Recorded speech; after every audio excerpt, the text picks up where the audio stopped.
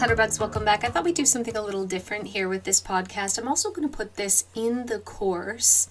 I thought it would be really fun to go through the Declutter Challenge in an audio style with you. So the Declutter Challenge is a book I wrote a few years ago. It's actually a guided journal that helps with the mindfulness part of decluttering. So it's going to help you overcome the mental challenges that come with letting go of your things and getting organized and cleaning. Because here's the honest truth. The roadblock in your way is 90% in your head. Yes, it's hard work decluttering, and it might be that you don't have the time or the space or the money or the physical ability. But I'm going to tell you the honest truth. 90% of what's stopping you is yourself in your mind. And that's what this Declutter Challenge is all about. And I'm going to walk you through it and read this book to you and do the challenges with you step by step. We're only going to go maybe a chapter or two at a time. Grab a notebook, grab a piece of paper, pause this right now, grab something to write with, grab a pen, and let's start doing these exercises right now. So the first step is mindfulness. Listen, it says here, Zen level Baby Yoda. I don't know if you watch The Mandalorian, but Baby Yoda is super Zen. And we want to get Zen too. And when I think of mindfulness and I think of meditation and all of that, I don't know, I've always just been sort of turned off by the idea. I'm like, oh, that's for hippies or whatever. You know what I mean? That certainly isn't me. But the truth is, being mindful just means being aware of our thoughts. That's all it is. It's being aware of our thoughts. And we don't have to even meditate to be aware of our thoughts. We just have to get to a place where we're asking ourselves, what am I feeling right now? What am I thinking right now when we're in a situation that's causing us happiness or anxiety or sadness or anger? We really ask ourselves why we're feeling this way. So I don't personally meditate. I'm not into essential oils. I don't have a bunch of crystals. I definitely don't do yoga. I should, but I don't. But I'm a strong believer in the power of mindfulness. It's just taking time to be aware of my thoughts and feelings and recognizing how they're affecting me so that I can change them if it's affecting me in a negative way. Here's an example. If every time you need to clean the kitchen, you get upset and think, this isn't fair. I don't want to have to do housework after working all day. You've made it into a horrible chore before you've even begun, and now you're way less likely to actually clean the kitchen.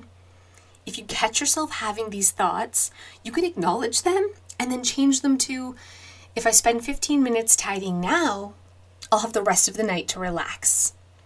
It's this small change in the way you self-talk that can actually change your motivation. This is what I did when it came to every aspect of home management. I was a stay-at-home mom, and then I started running a daycare, and at one point I was working more hours than Joe, who was working outside the house, and yet still I was in charge of all the cooking and all the cleaning and doing the dishes and the laundry and grocery shopping, and I was so resentful. I'm like cleaning poo off the toilet, cursing him, and doing his dishes and picking up his dirty clothes off the floor. And here's the truth. I got to a point where I many times considered leaving my marriage over this because I felt disrespected. I felt trapped. I felt just horrible.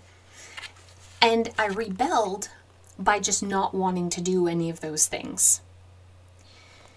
I started working with a counselor who started doing mindfulness work with me, and she was like, you gotta focus on what you can do and your feelings and how this stuff makes you feel. And so I started looking at it as he honestly didn't care if the dishes were piled up. He would do them if they got really bad, but his level of bad and my level of bad were very, very different. And I was doing it because it made me happy. And so I stopped nagging and I started just focusing on the positive. I'm doing the dishes because waking up to a clean kitchen makes me happy.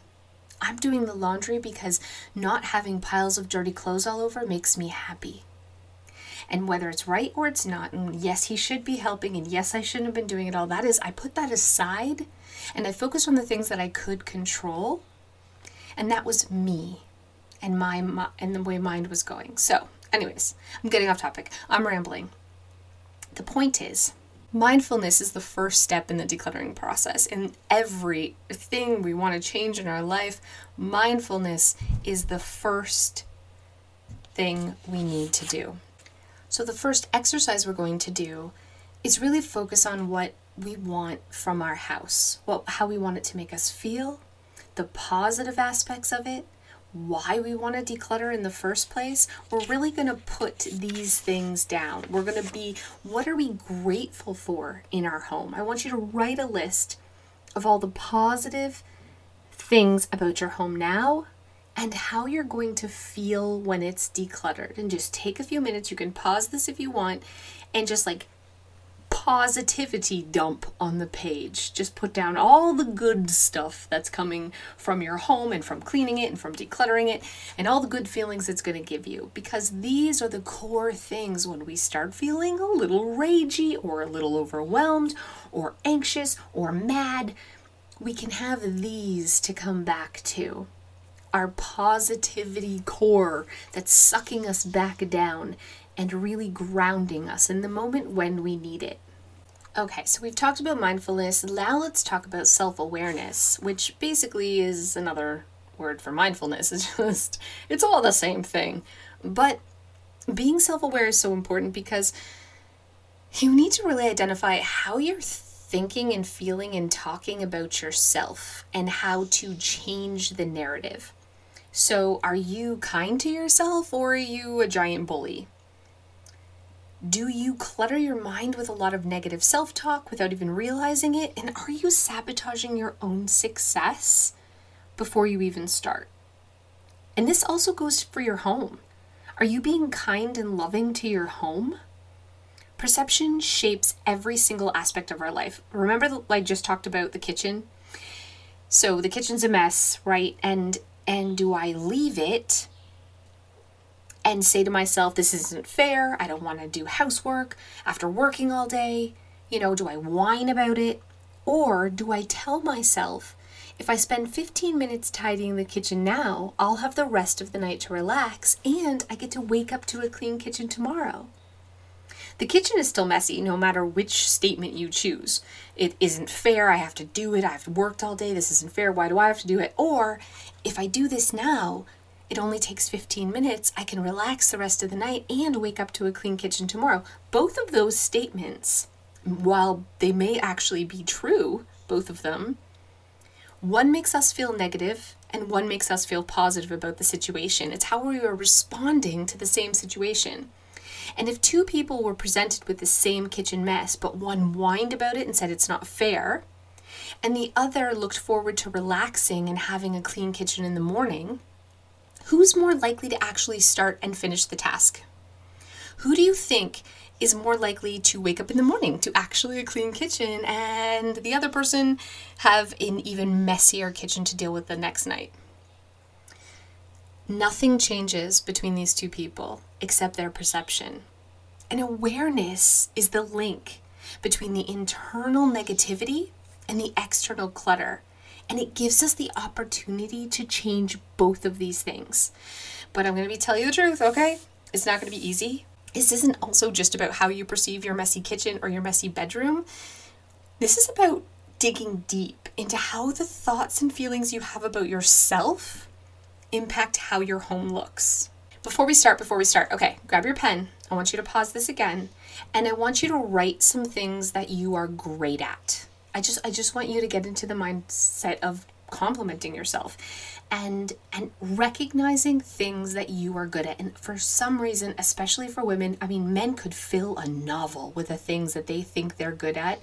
Most men, I'm generalizing, but women really struggle with this. So nobody else is going to read this, just for you. I want you to compliment yourself and write some things that you are great at. Okay, now we're going to do a self-perception exercise, which it can get complicated. But basically, what I want you to do is to write down the biggest issue that your home's current state is, like, the biggest issue you have about your home in its current state. Maybe it makes you feel overwhelmed. Maybe it's stressing you out. Maybe your kitchen's super messy. Whatever it is, what's the biggest issue you have? Okay, so under the biggest issue you have with your home, I want you to write what the worst thing about that is. So here's some examples. My home is messy. The worst thing about that is I don't have enough space for the things that I want. And then underneath, you write again, the worst thing about this is I'm not giving my children the home that they deserve. The worst thing about this is I'm a bad mother. The worst thing about this is I feel like I can't do anything right. Which again comes down to the core belief. So you write down the issue and then you break it down. The worst thing about this, what's the worst thing about that? Until you get to a core belief. A core belief is a negative thought that we have about ourselves. Like, I can't do anything right. I'm stupid. I'm really bad at something. I don't know. I don't know what your core belief is, but it really is how we self-sabotage. We use this core belief to stop us from trying things because we assume we're going to fail anyways. And identifying that core belief is so important. I mean, I have so many, listen, I've done this exercise a million times. I have so many core beliefs, but a number of these core beliefs are, for myself, like, I genuinely used to believe that I was a very dumb person. I wouldn't try new things. I wouldn't do anything that was really hard. I stayed away from technology. I really thought that because I had always struggled with math as in high school, that I was stupid.